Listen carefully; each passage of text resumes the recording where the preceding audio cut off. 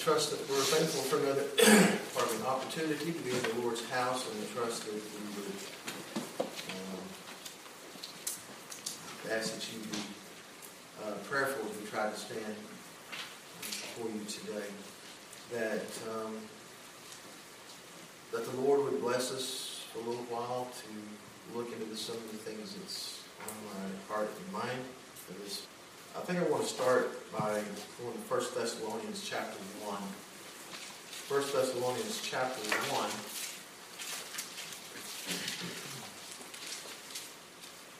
The Apostle Paul, if you go back to Acts 17, you'll find where he went into the city of Thessalonica, and he preached there and shared with them the gospel of the Lord Jesus Christ. He preached, and I'll just turn and read that briefly. Verse 2 says, "And as Paul as his manner was, there was a synagogue of the Jews there. And when and Paul as his manner was, went in unto them, and 3 Sabbath days reasoned with them out of the Scriptures, opening and alleging that Christ must needs have suffered and risen again for the dead, and that this Jesus, whom I preach unto you, is Christ. And some of them believed and consorted with Paul and Silas, and of the devout Greeks, a great multitude, and of the chief women, not a few." That means a bunch. So here he preached the gospel, and there were those that believed. They were converted, and obviously, to me, they were baptized, and they organized into a church. That's why you have the apostle writing back. He writes a letter to the church at Thessalonica. As a matter of fact, there's 2 epistles. An epistle is a letter, and he's writing back to this church. And this first chapter of this first epistle, 1 Thessalonians 1, Paul he kind of rehearses his manner of entering in unto them and how he preached unto them and what had happened. And Paul had with him at the time Silvanus and Timothy, Silas and Timothy. So he begins this chapter, Paul and Silvanus, which is Silas, Timotheus, that's Timothy. Paul and Silvanus and Timotheus unto the church of the Thessalonians, which is in God the Father and in the Lord Jesus Christ. Grace be unto you and peace from God our Father and the Lord Jesus Christ.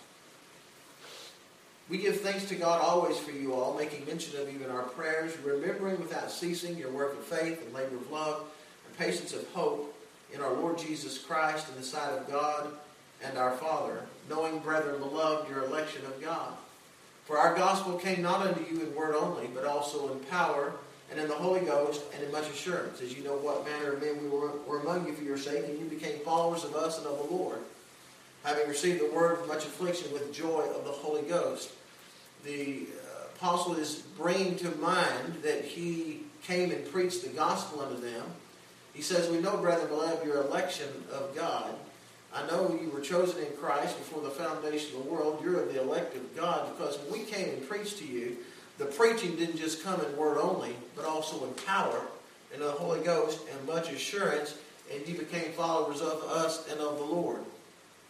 In other words, Paul wasn't just preaching there with, the Lord, God, for a man to be able to actually preach and be effectual, then to preach, God has to bless a man to preach. But he also has to bless people to hear.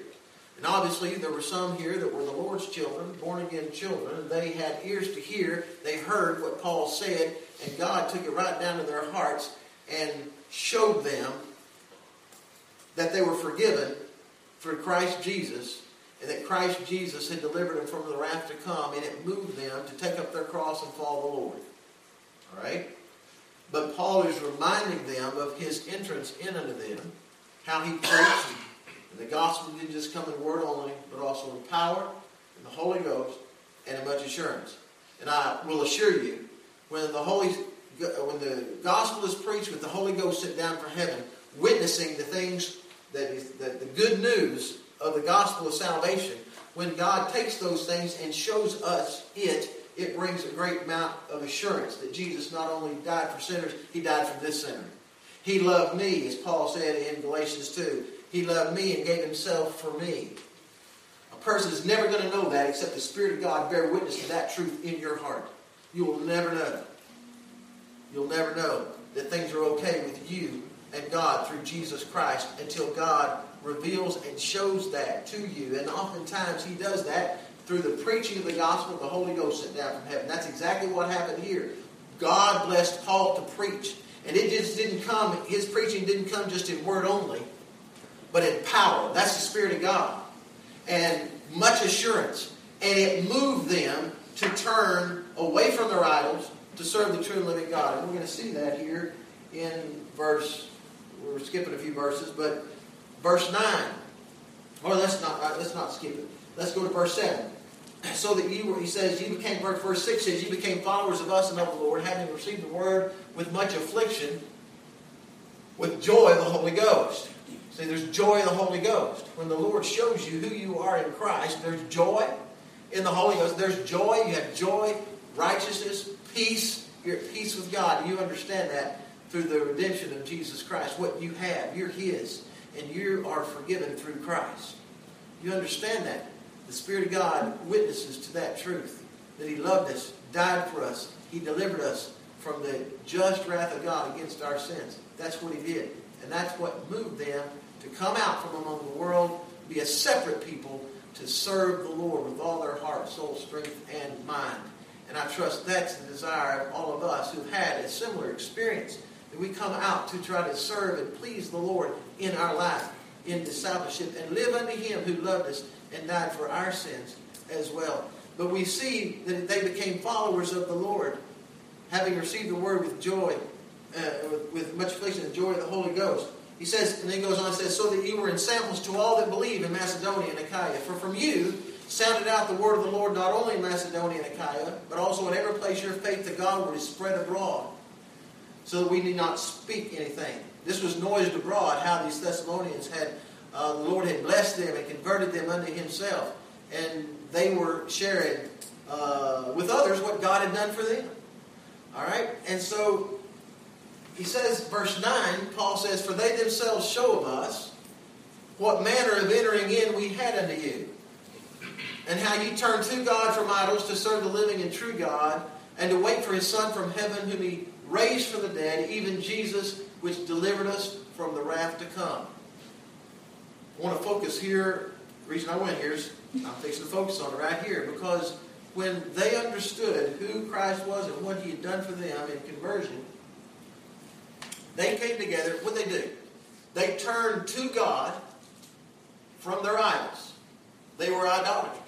They turned from their idols. They turned to serve the true and living God and to wait for His Son from heaven, even Jesus, which delivered them from the wrath to come.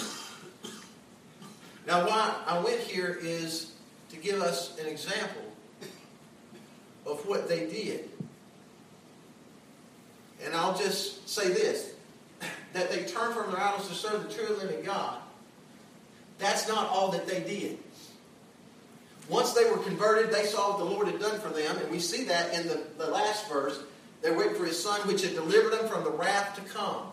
This is a people that didn't just believe Jesus was some good moral man or some prophet that lived. I learned about that in world history in high school. They talked about Jesus back in school. Can you believe that in public school? They did.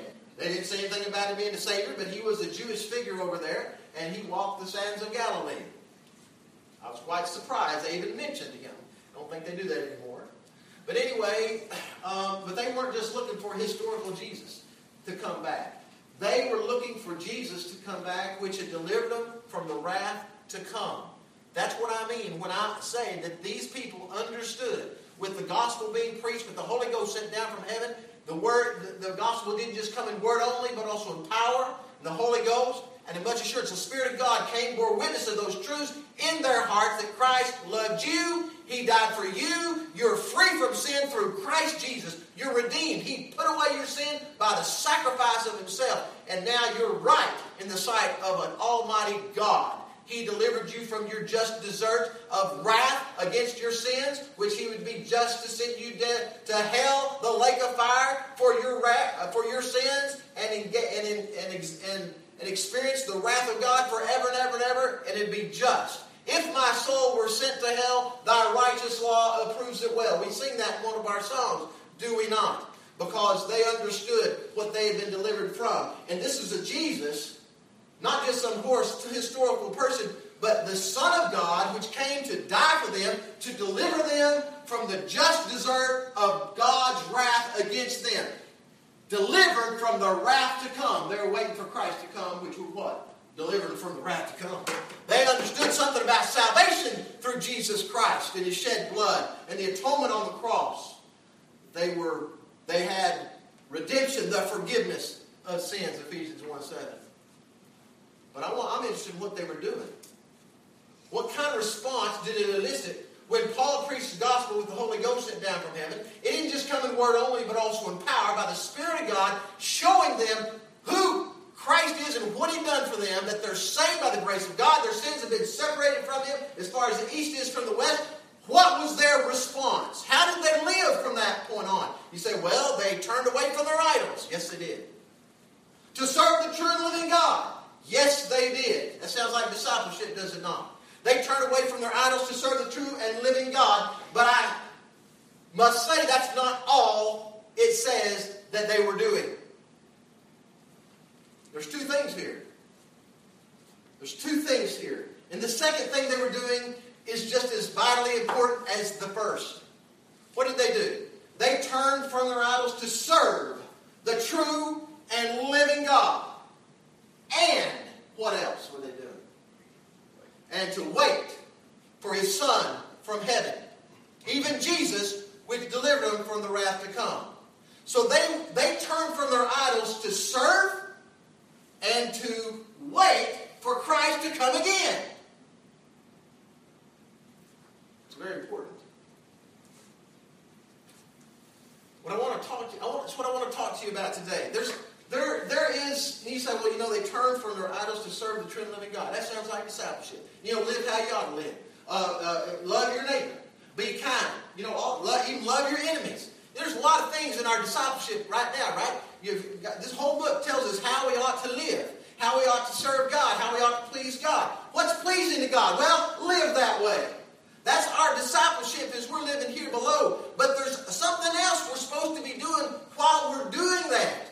We're supposed to be waiting.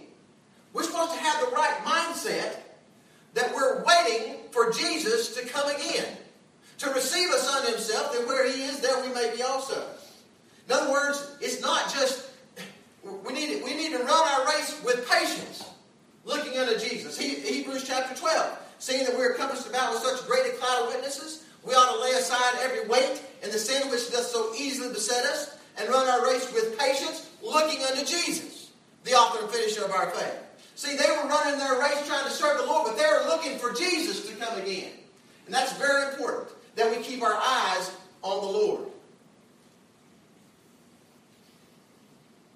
There's another text in Titus 2:11 says, for the grace of God which bringeth salvation hath appeared unto all men, teaching us that denying ungodliness, worldly lusts, we should live soberly, righteously, godly in this present world. That's our discipleship here, right? We're supposed to please God, but that's not the end of the text. It says, looking unto Jesus. Looking for that blessed hope. Looking for that blessed hope and the glorious appearing of the great God and our Savior. In other words, we're supposed to be doing these things here, living for the Lord, while we're looking for the blessed hope and return of the Lord Jesus Christ, which delivered us from the wrath to come. It's not just a matter of looking this way. We need to keep our eyes on the Lord. Run our race with patience, looking unto Jesus to return again and to take us home, quite frankly. There's a perspective here that we must maintain. And if we don't keep our eyes, if we don't run our race with patience here below, and keep our eyes on the Lord and where we're going. I think about over in Matthew 14, Peter. You remember one occasion they were in a ship. Peter looked out, he saw Jesus walking on the water. He said, come. Peter was walking on the water. I mean, he was flat walking on the water until he saw the winds and the waves were boisterous. That means he took his eyes off the Lord and he began to sink. And I'm going to tell you, we have all trials, we have tribulations, we have difficulties in life. Have you ever felt like you're sinking in them?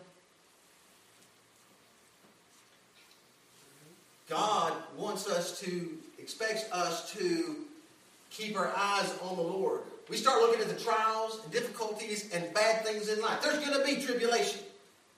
In this world, you're going to have tribulation. There's going to be trials. Sometimes you walk through the valley of the shadow of death. But I'm going to tell you what, we need to keep our eyes on the Lord. What I want to talk to you today about is having a proper Christian worldview, if you will.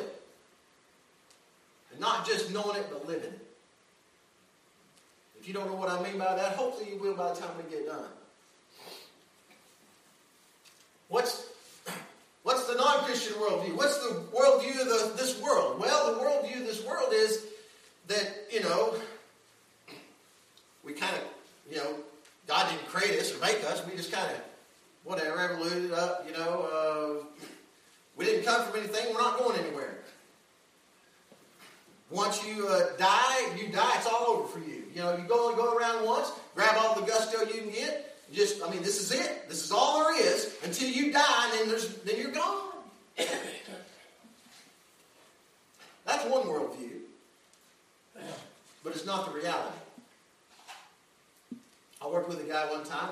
I get the opportunity at A&M because I'm in a science environment. I get to work with a lot of atheists.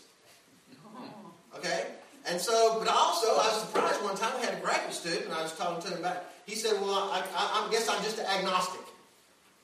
I'm not an atheist, I'm an agnostic. I don't know. I said, why are you an agnostic? Why aren't you just a full-blown atheist? He said, well, here's what he told me. He said, when I think about it, I just can't imagine that when I die, that's all there is. Can't believe, that's all there is. When I die. Well, you know what? When you die, that's not all there is. As a matter of fact, when God's children die, that's kind of just the beginning.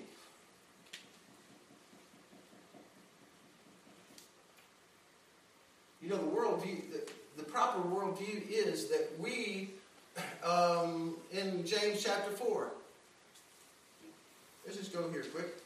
James chapter 4.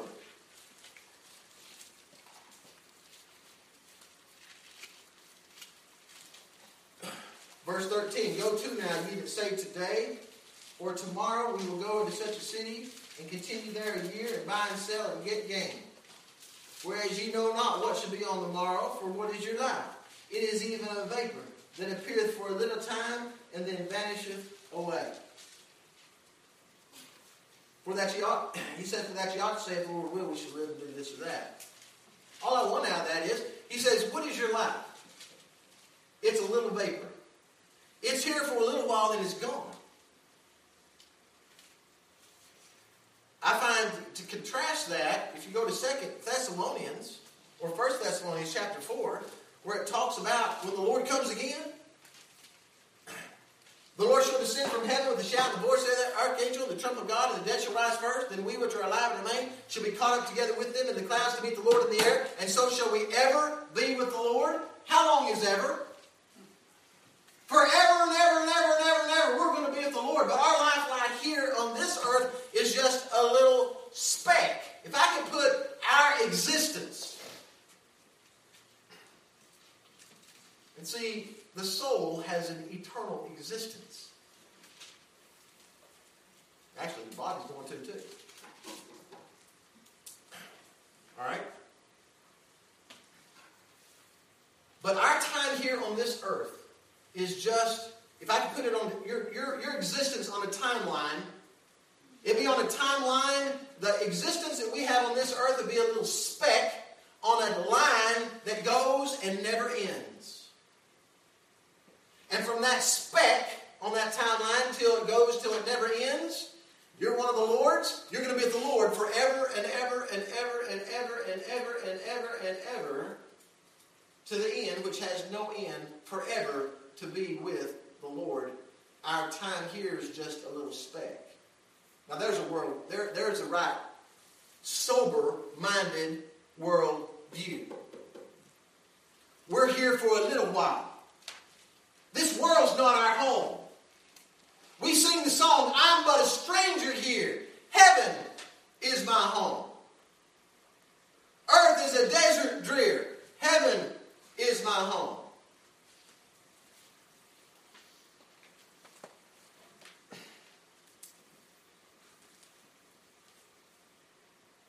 We need to keep that in our hearts and minds.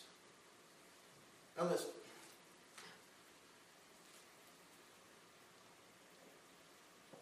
go to 1 Peter.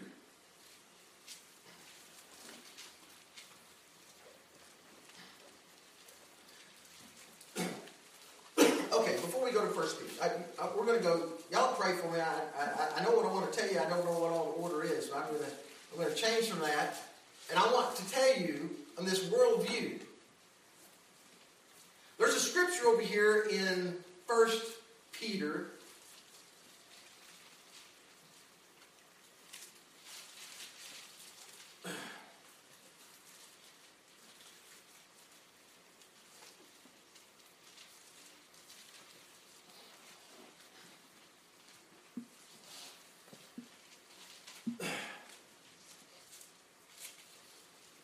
First Peter chapter 2, verse 11. It says, Dearly beloved, I beseech you as strangers and pilgrims. I beseech you as strangers and pilgrims, abstain from fleshly lusts which war against the soul. He just called them strangers and pilgrims. You realize that's what we really are? We're in for this world just a little while. We're sojourning in a strange land. We're pilgrims. If we were to go to Hebrews chapter 11, it talks about some people, the saints of God, died in faith, who confessed they were strangers and pilgrims on the earth. Do you realize in Philippians chapter 3, verse 20 says this. He says, For our conversation is in heaven, from whence we look for the Savior. A lot of times in the Bible, when you hear the word conversation, it means your manner of life. This one's from a different Greek word, and I'm no Greek scholar, but you look it up, and it means your citizenship. That's actually saying your citizenship's in heaven. Do we think like that?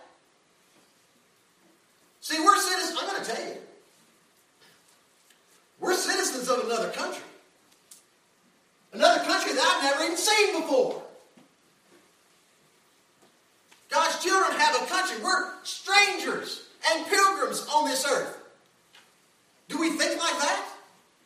We should. We should have a proper, sober worldview of things. I remember Pharaoh. Go back over to Genesis chapter 47, I believe, about verse 8 or 9. You remember after Joseph delivered them, after the second year of the famine, they brought Joseph and his house into Egypt, in that famine, right? And when you had Pharaoh came to Jacob, he came to Jacob, and Pharaoh asked Jacob a question. He says, How old art thou? You know what Jacob's response was? He says, The days of the years of my pilgrimage are 130 years.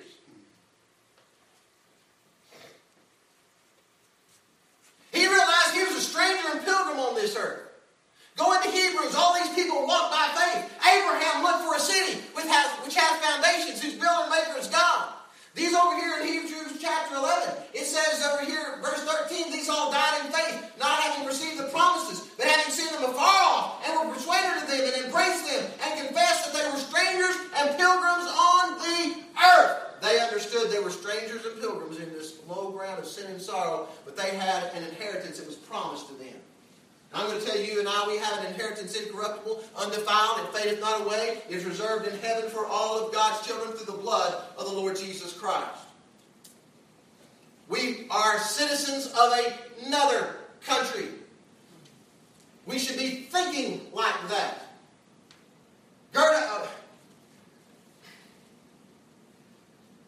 I keep saying we should be thinking like that. 1 Peter 1:13.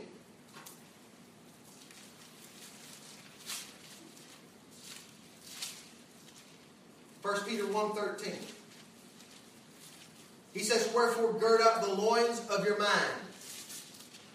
Be sober. Hope to the end for the grace that's to be brought unto you at the revelation of Jesus Christ. Gets back to what we started with, where these Thessalonians, they turned to God from their idols to do what? To serve the true and living God and to wait for His Son from heaven, which had delivered them from the wrath to come. In other words, they were running their race with patience, looking unto Jesus.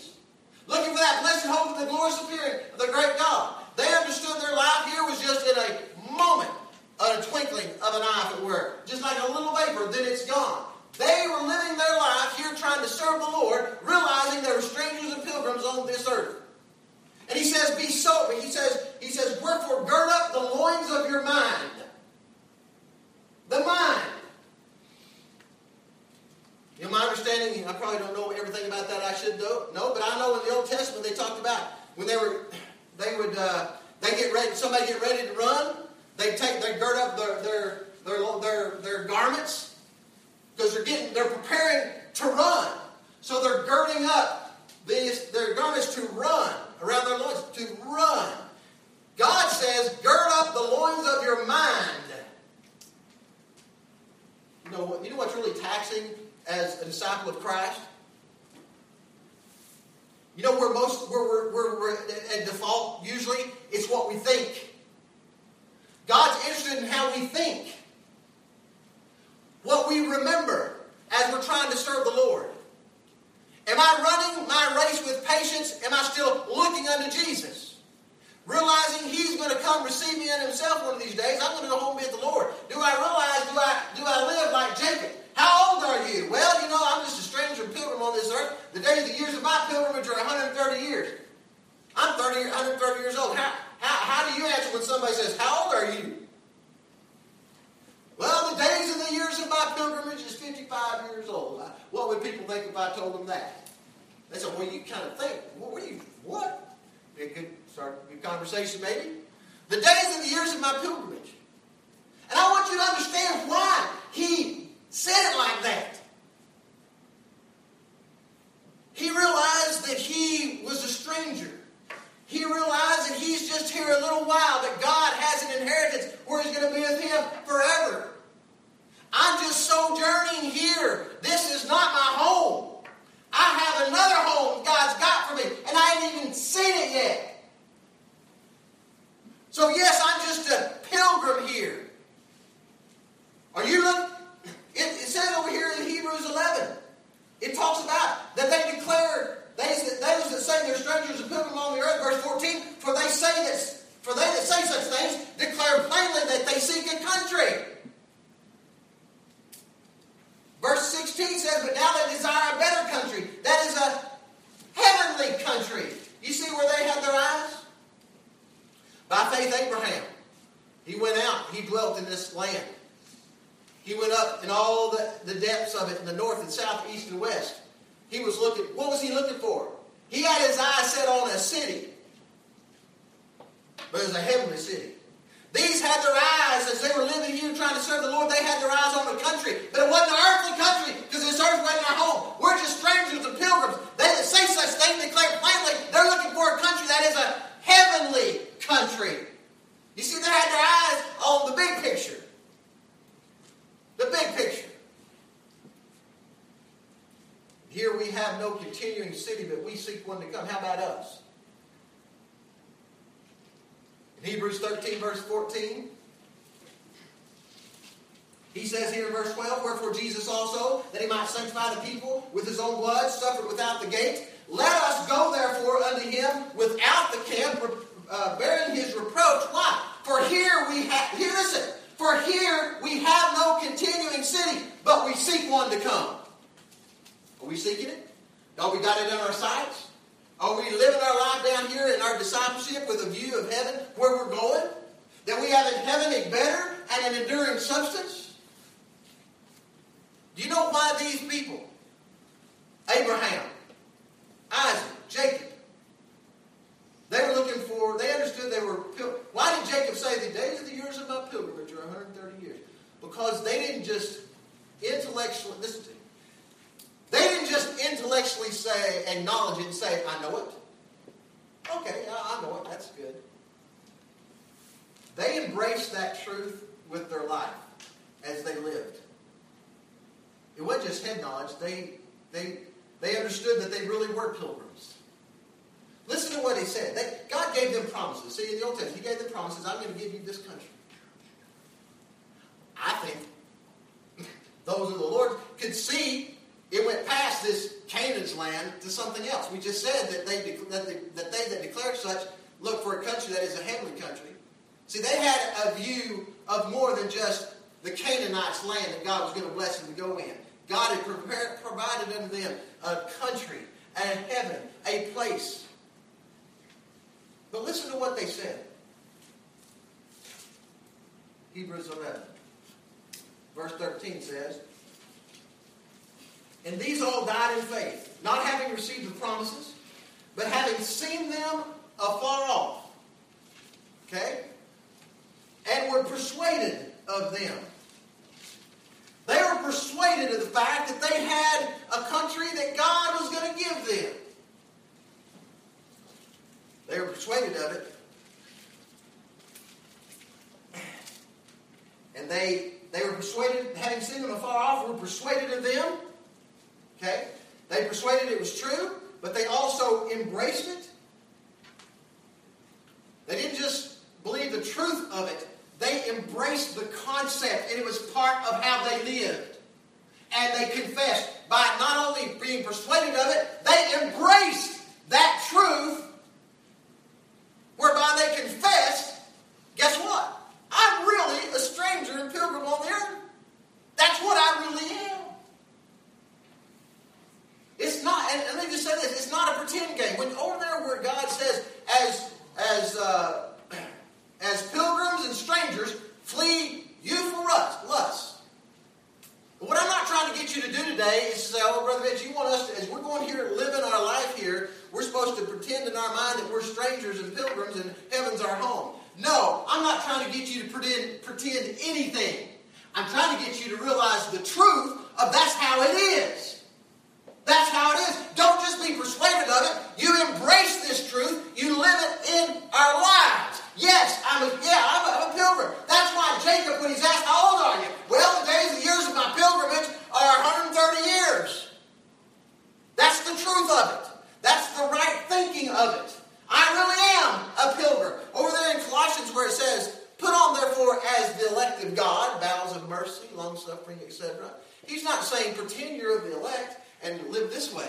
He's saying because you are of the elect, put off these things and put on these others. Because you are elect. That's what he says in Peter. Because you're a stranger and pilgrim, here's how you're supposed to live. Not only be persuaded of the truth that you're a pilgrim, but embrace that truth and live it in your life. And maybe one day when somebody asks you how old you are, you'll say, well, the days of the years of my pilgrimage are so many years. Because that is the truth of the matter. It's the truth of the matter that I have salvation through Jesus Christ, and I'm going to be serving Him, waiting for Him to come again and receive me unto Himself. The grace of God teaches us what? Teaches us that we should live soberly, righteously, godly in this present world, looking for the blessed hope and the glorious appearing. As I'm living here, I'm waiting for Christ to come. That I'm going to be with Him forever and ever and ever. I'm just here for a little while because I'm a citizen of that country. I'm kind of a foreigner down here. All right? I'm a foreigner down here, dwelling in a country that's really not mine because I'm a citizen of another country. That's the real reality of it. So you go to 1 Peter chapter 1, verse 13, where he says this, wherefore gird up the loins of your mind. Be sober. Be sober. Do you know what that word sober means? It means to be right thinking. thinking. Be thinking in the right way. You mean God is interested in how I think? Oh, sure He is. I'm going to tell you this. Do you realize Satan's pretty much interested in what you think too? Right?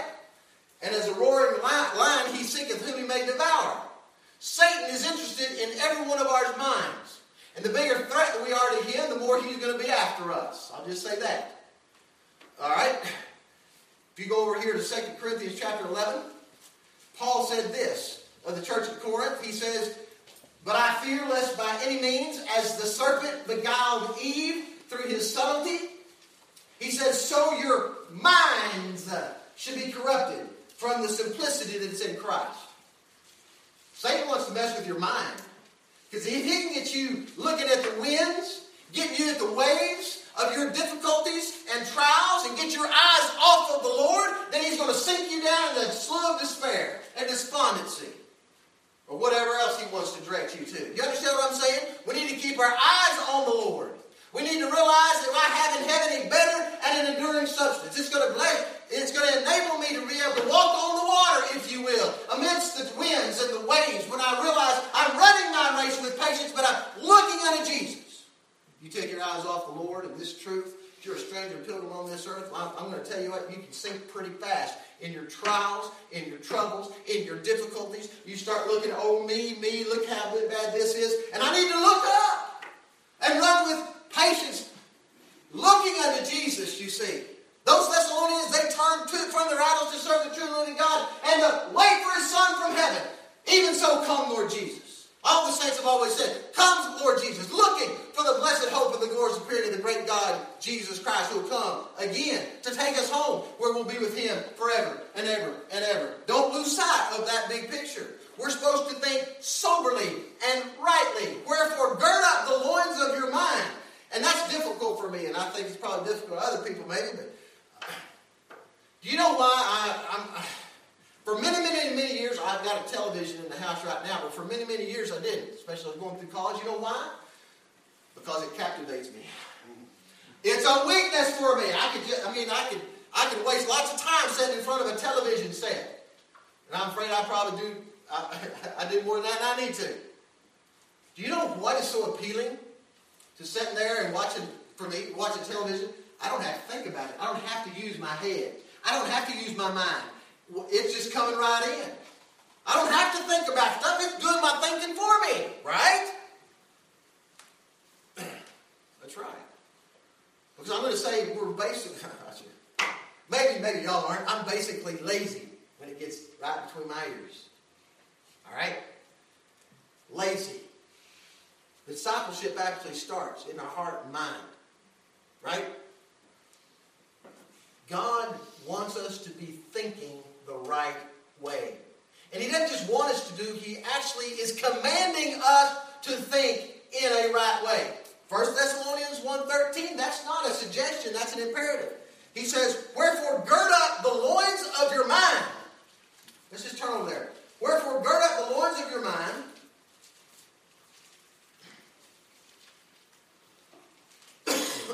Pardon. He says, wherefore gird up the loins of your mind.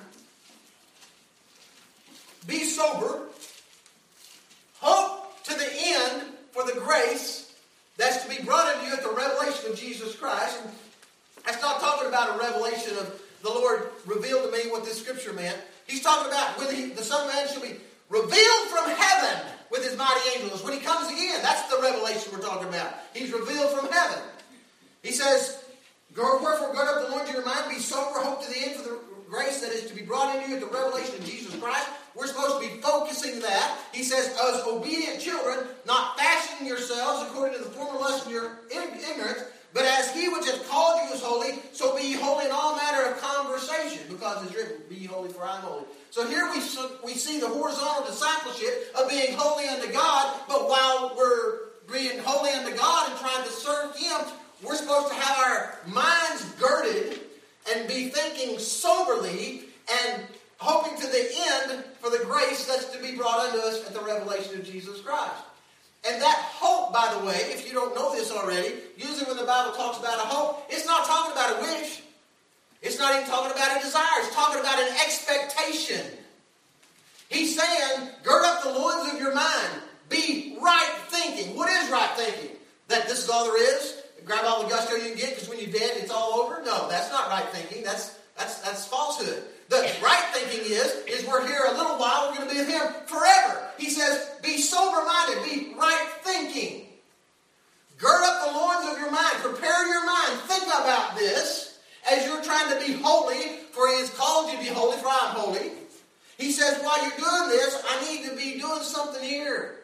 I need to gird up and prepare the loins of my mind, be thinking right, that I'm a stranger and pilgrim on the earth. I'm here for a little while. I'm with Him forever. I have salvation through the Lord Jesus Christ, who delivered me from the wrath to come. So I'm waiting for Him to come as I'm trying to serve the Lord here in my place. And as I'm doing that, wherefore gird the loins of my mind, be sober. That's sober thinking. It says, looking, be sober-minded, and hope, that is, expect to the end for the grace that's to be brought unto you at the revelation of Jesus Christ when He comes again, you see. Then this time of my pilgrimage is going to be over here in this world. But we are strangers and pilgrims. We should be persuaded of it and embrace that truth, live it in our lives, and understand and be right thinking in our minds. Over in 1 Thessalonians. Go back to 1 Thessalonians. And where these people, these brethren in Christ, had turned to God from their idols to serve the true and living God and to wait for His Son from heaven, whom He raised from the dead, even Jesus, it says, which delivered us from the wrath to come. They were they're running their race with patience, looking unto Jesus, trying to live for the Lord, and keeping an eye on His return. All right, you go to 1 Thessalonians chapter 5. He talks about the day of the Lord. Thessalonians. Go back to 1 Thessalonians. And where these people, these brethren in Christ, had turned to God from their idols to serve the true and living God and to wait for His Son from heaven, whom He raised from the dead, even Jesus, it says, which delivered us from the wrath to come. They were they're running their race with patience, looking unto Jesus, trying to live for the Lord, and keeping an eye on His return. All right, you go to 1 Thessalonians chapter 5. He talks about the day of the Lord coming as a thief in the night, when they shall say peace and safety, then sudden destruction shall come upon them as travail upon a woman with a child. They shall not escape. He says, but ye are not in darkness, but that day shall overtake you as a thief. He's talking about the children of God. They're the children of the light. Look into verse 5. He says, for they're the children of the light and the children of the day. We are not of the night nor of darkness. In other words, this day is not going to overtake you as a thief. He says, we're not of the night nor of darkness. Verse 6, therefore let us not sleep as do others, but let us watch and be sober. Let us watch and be sober. For they that sleep, sleep in the night. And they that be drunken are drunken in the night. But let us who are in the day be sober, putting on the breastplate of faith and love, and for a helmet the hope of salvation. Now what I want to tell you about this is, he says, don't be drunk. They that be drunken are drunken in the night. You know, when you're drunk, you're not sober. Right? The person's drunk. What does that mean? Maybe versus sober. Well, they're not in their right mind. When they're intoxicated, they're not in their right mind. But God is telling us, don't be drunk. He says, be in your right mind. That's why I keep saying, we need to be thinking right and correctly. And the right, correct thing is that our life is but a little vapor. We're here for a little while, and we ought to want to be here as long as the Lord wants us to be here. Paul says in one place in Philippians, he says, I'm in a strait betwixt two, having a desire to depart and to be with the Lord, which is much better. Then he says, nevertheless, it's more needful that I abide here with you. God wasn't through with Paul yet in this earth. My friends, I know that He's not through with any one of you out here to hear my voice today. I know He's not through with you in your pilgrimage here because I still see you here. All right? He's still holding your soul in life. You're still here because He wants you to be here. He gets ready for you to go. You be ready to go. All right? Even so, come, Lord Jesus. Talks about, there's an elder, you pray for him, I didn't mention it, Elder Don Ferris. He's been a Primitive Baptist elder for a long time. He had an aneurysm in his brain. He's in Virginia right now, and he finally had a surgery, and he woke up, and the only thing, he said he was disappointed, he was hoping to wake up in heaven. But he says, I'll abide by the Lord's will. I just got that text this morning. I was wondering how he was doing. Good brother. I was with him in Georgia just a month or two ago. And he preached well. The Lord blessed him to preach at that time. But anyway, I'm going to tell you, Paul says, I'm in a strait betwixt two. I have a desire to depart and be with the Lord, which is much better. But Paul says, nevertheless, it's more needful I abide here. The Lord wasn't done with him yet in his short pilgrimage as it may be, as short as it may be, here in this earth. God wasn't finished with Paul quite yet. So he's still running this race, looking unto Jesus. You see.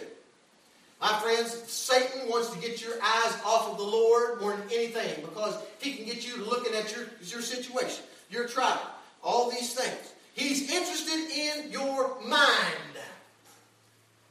And we're going to see that right here.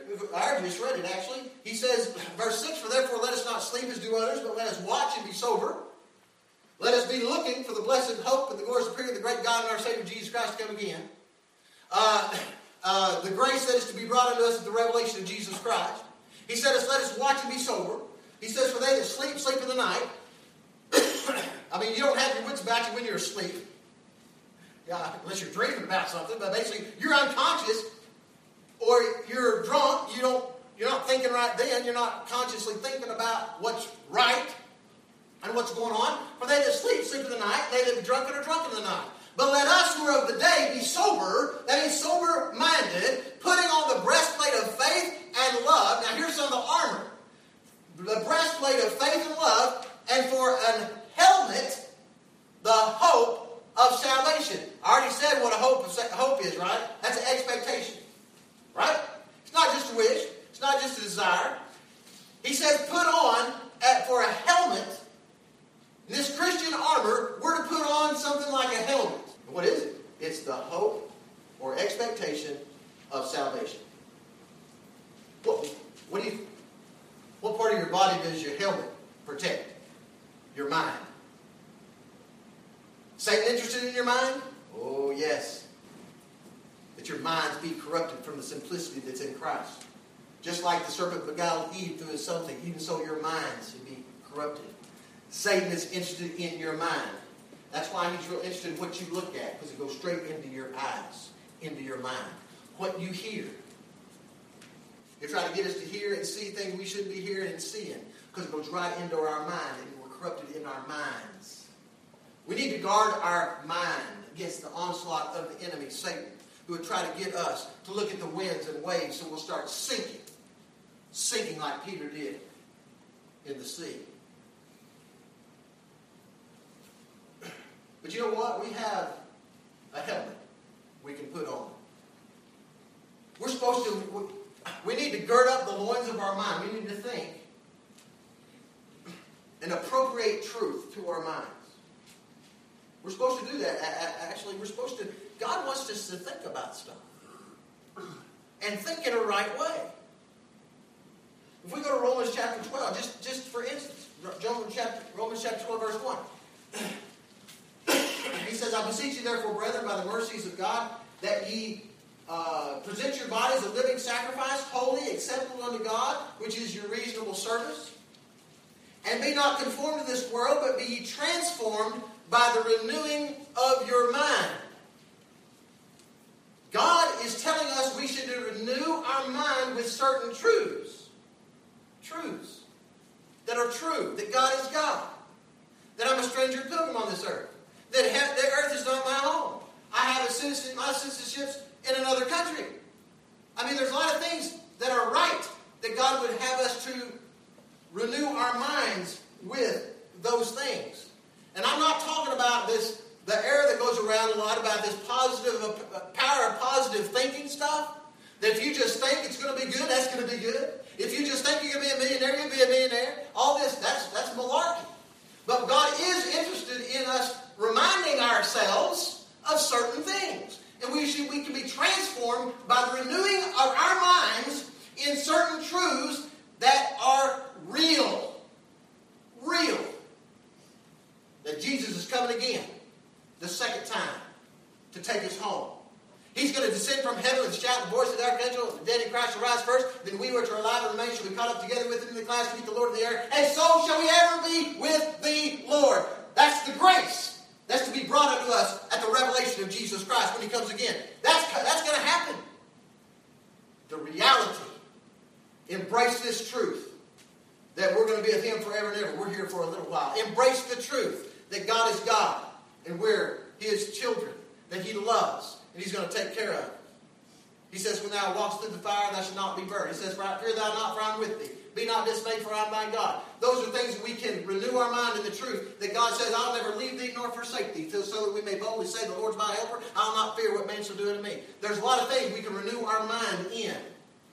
But my friends, as we should be focused and waiting for Christ to come again, as we're living here below, the focus on Christ to come again, who's delivered us from the wrath to come. That I know that I have in heaven a better and an enduring substance. I have an inheritance incorruptible, undefiled, fadeth not away, reserved in heaven for me. And I should be remembering that as I walk through this life. That this world's not my home, I'm a stranger and a pilgrim. How old are you? The days and years of my pilgrimage are 55 years old. I'm just a pilgrim here.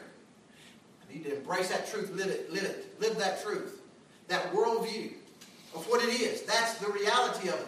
And he says right here, to finish here in 1 Thessalonians chapter 5, he says, for a breastplate, put on faith and love, and for a helmet, the hope of salvation. I'm supposed to arm my mind with the expectation of salvation when all this is over. Why in the world would any of us have the expectation of salvation when all this is over? The next verse tells us, why would I have this expectation of salvation that I can use around my head? To remember, to gird up the loins of my mind. Remember that He's coming. I have salvation in Christ and I'm going to live with Him forever.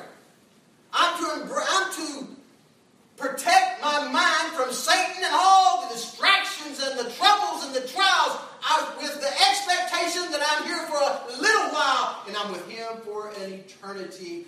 Why in the world would I have the expectation of salvation? He tells us in the next verse. For God hath not appointed us to wrath, but hath appointed us unto salvation. By our Lord Jesus Christ, who died for us, that whether we wake or sleep, we should live together with Him. Now I'm going to tell you, why would you expect to be saved? Well, Christ died for you that you live together with Him. That's what He just said. Why wouldn't you? I mean, He came in to save His people from their sins, and He did it. He didn't lose a one. And if He came to die for you, that you would live together with Him, that's a pretty good basis of expectation. I mean, anything too hard for the Lord? He's got the job done, my friends, when He put away our sins as far as the east is from the west. Redemption was accomplished, my friends, upon the cross of Calvary, when He was made to be sin for us who knew no sin, that we might be made the righteousness of God in Him. We find in Hebrews chapter 1, verse 3, where it talks about the work of Christ. He says, when He had by Himself purged our sins, He sat down at the right hand of the Majesty on high. What I'm trying to say is He actually purged our sins, didn't make them purgeable. He purged them. He put them away, and then He went back to glory.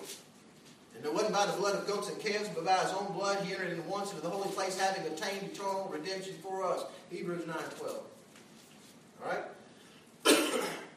So we see, we have salvation through the Lord Jesus Christ, who died for us, who doesn't ever try to do anything but accomplished His mission.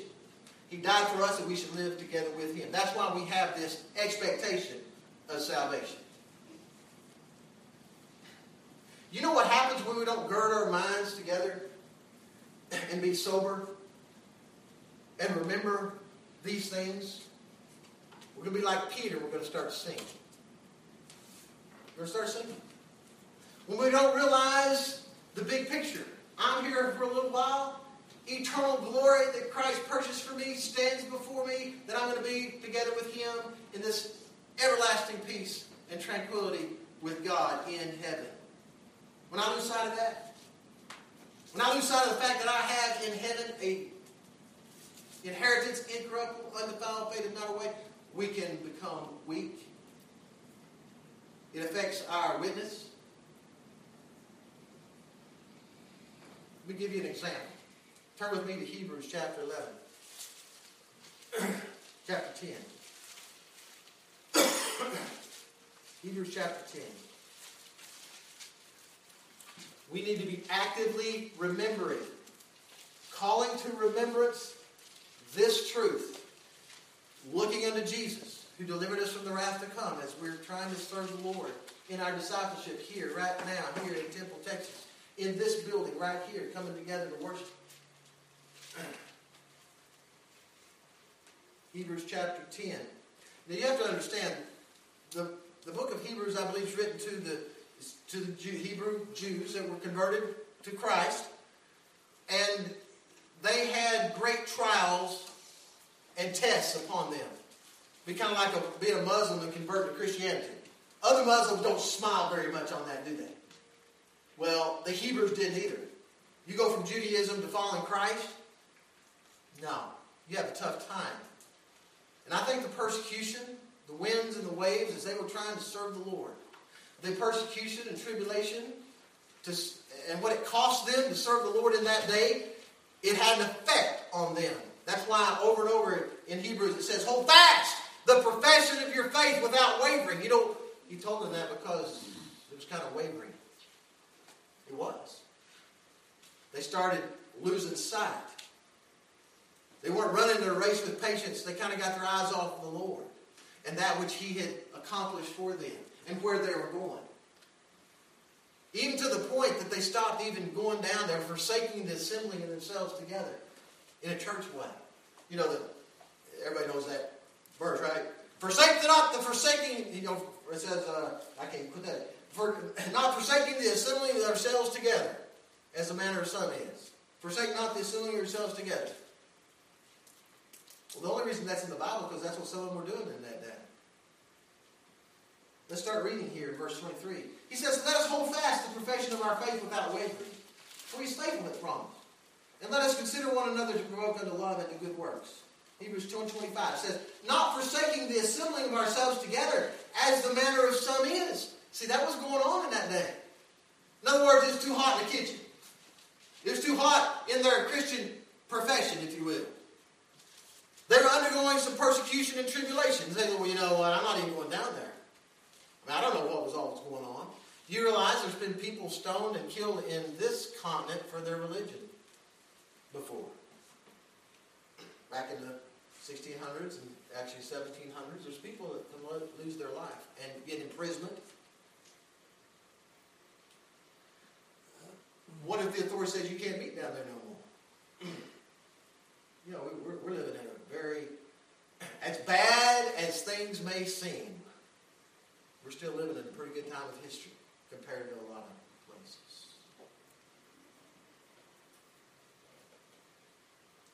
Some of those people weren't even worshiping anymore. They'd forsaken the assembling of themselves together, as the manner of some is. But exhort one another, and so much the more as you see the day approaching.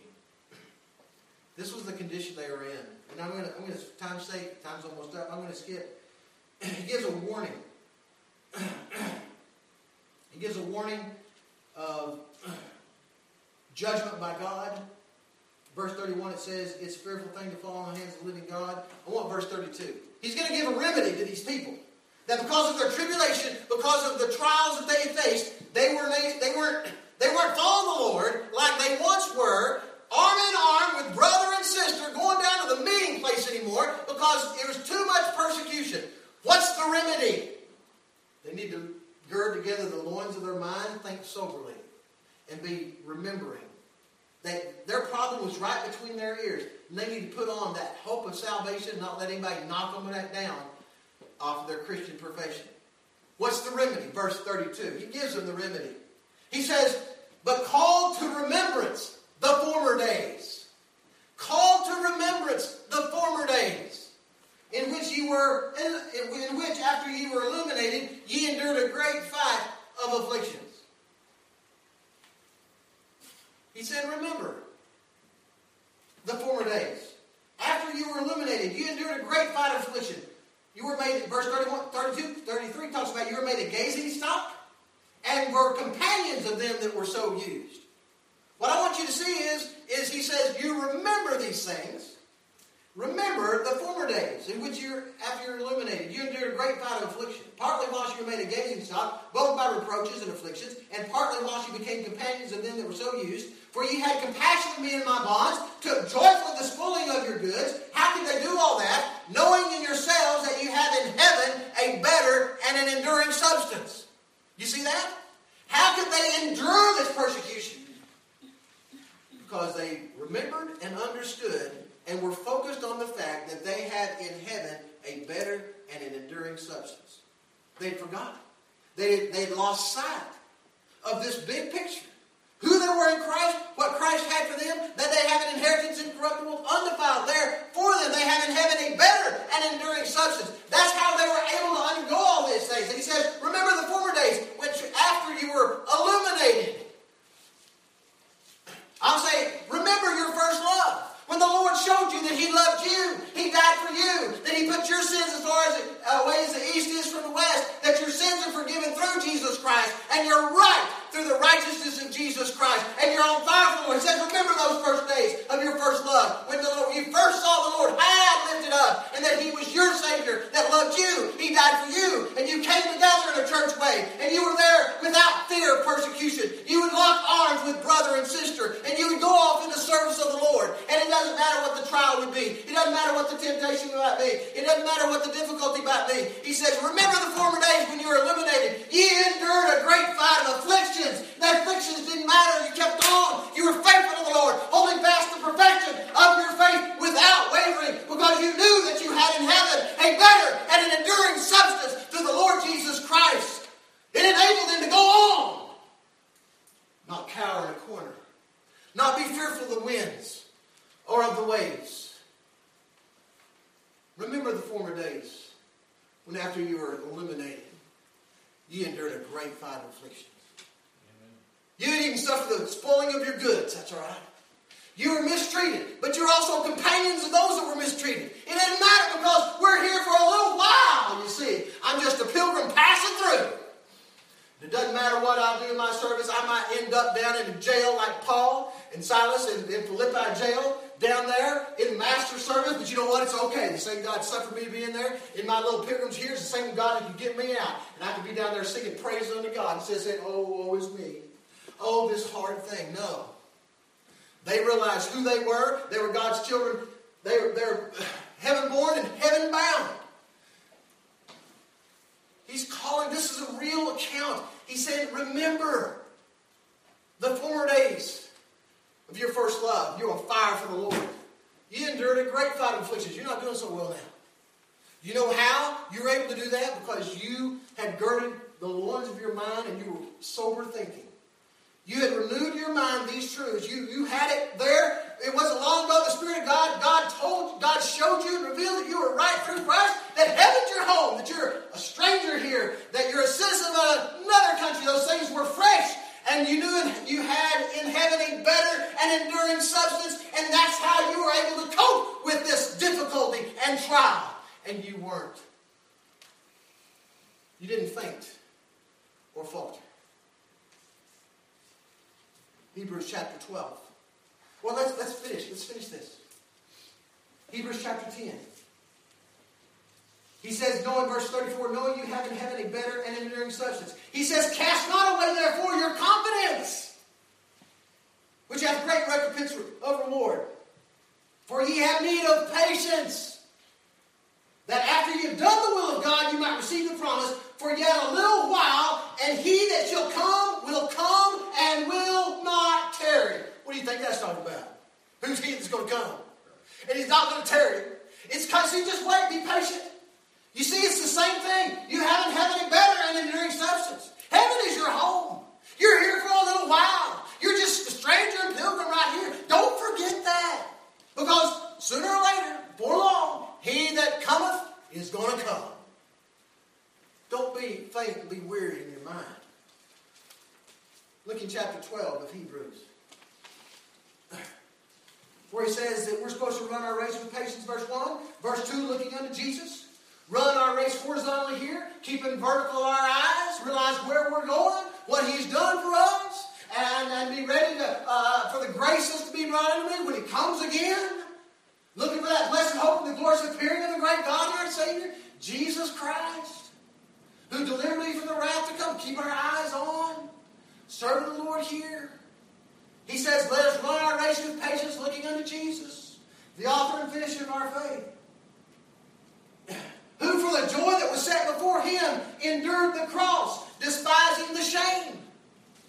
He's given an analogy here The Lord, He despised the shame of that cross, but you know what He had His mind on? The joy. What He was accomplishing for His children. Despising. You see, He's even looking sober-mindedly as to what's going on here, even though He's on the cross. And He despises that shameful thing. Listen to what He says. He's giving us the example. We should follow Him.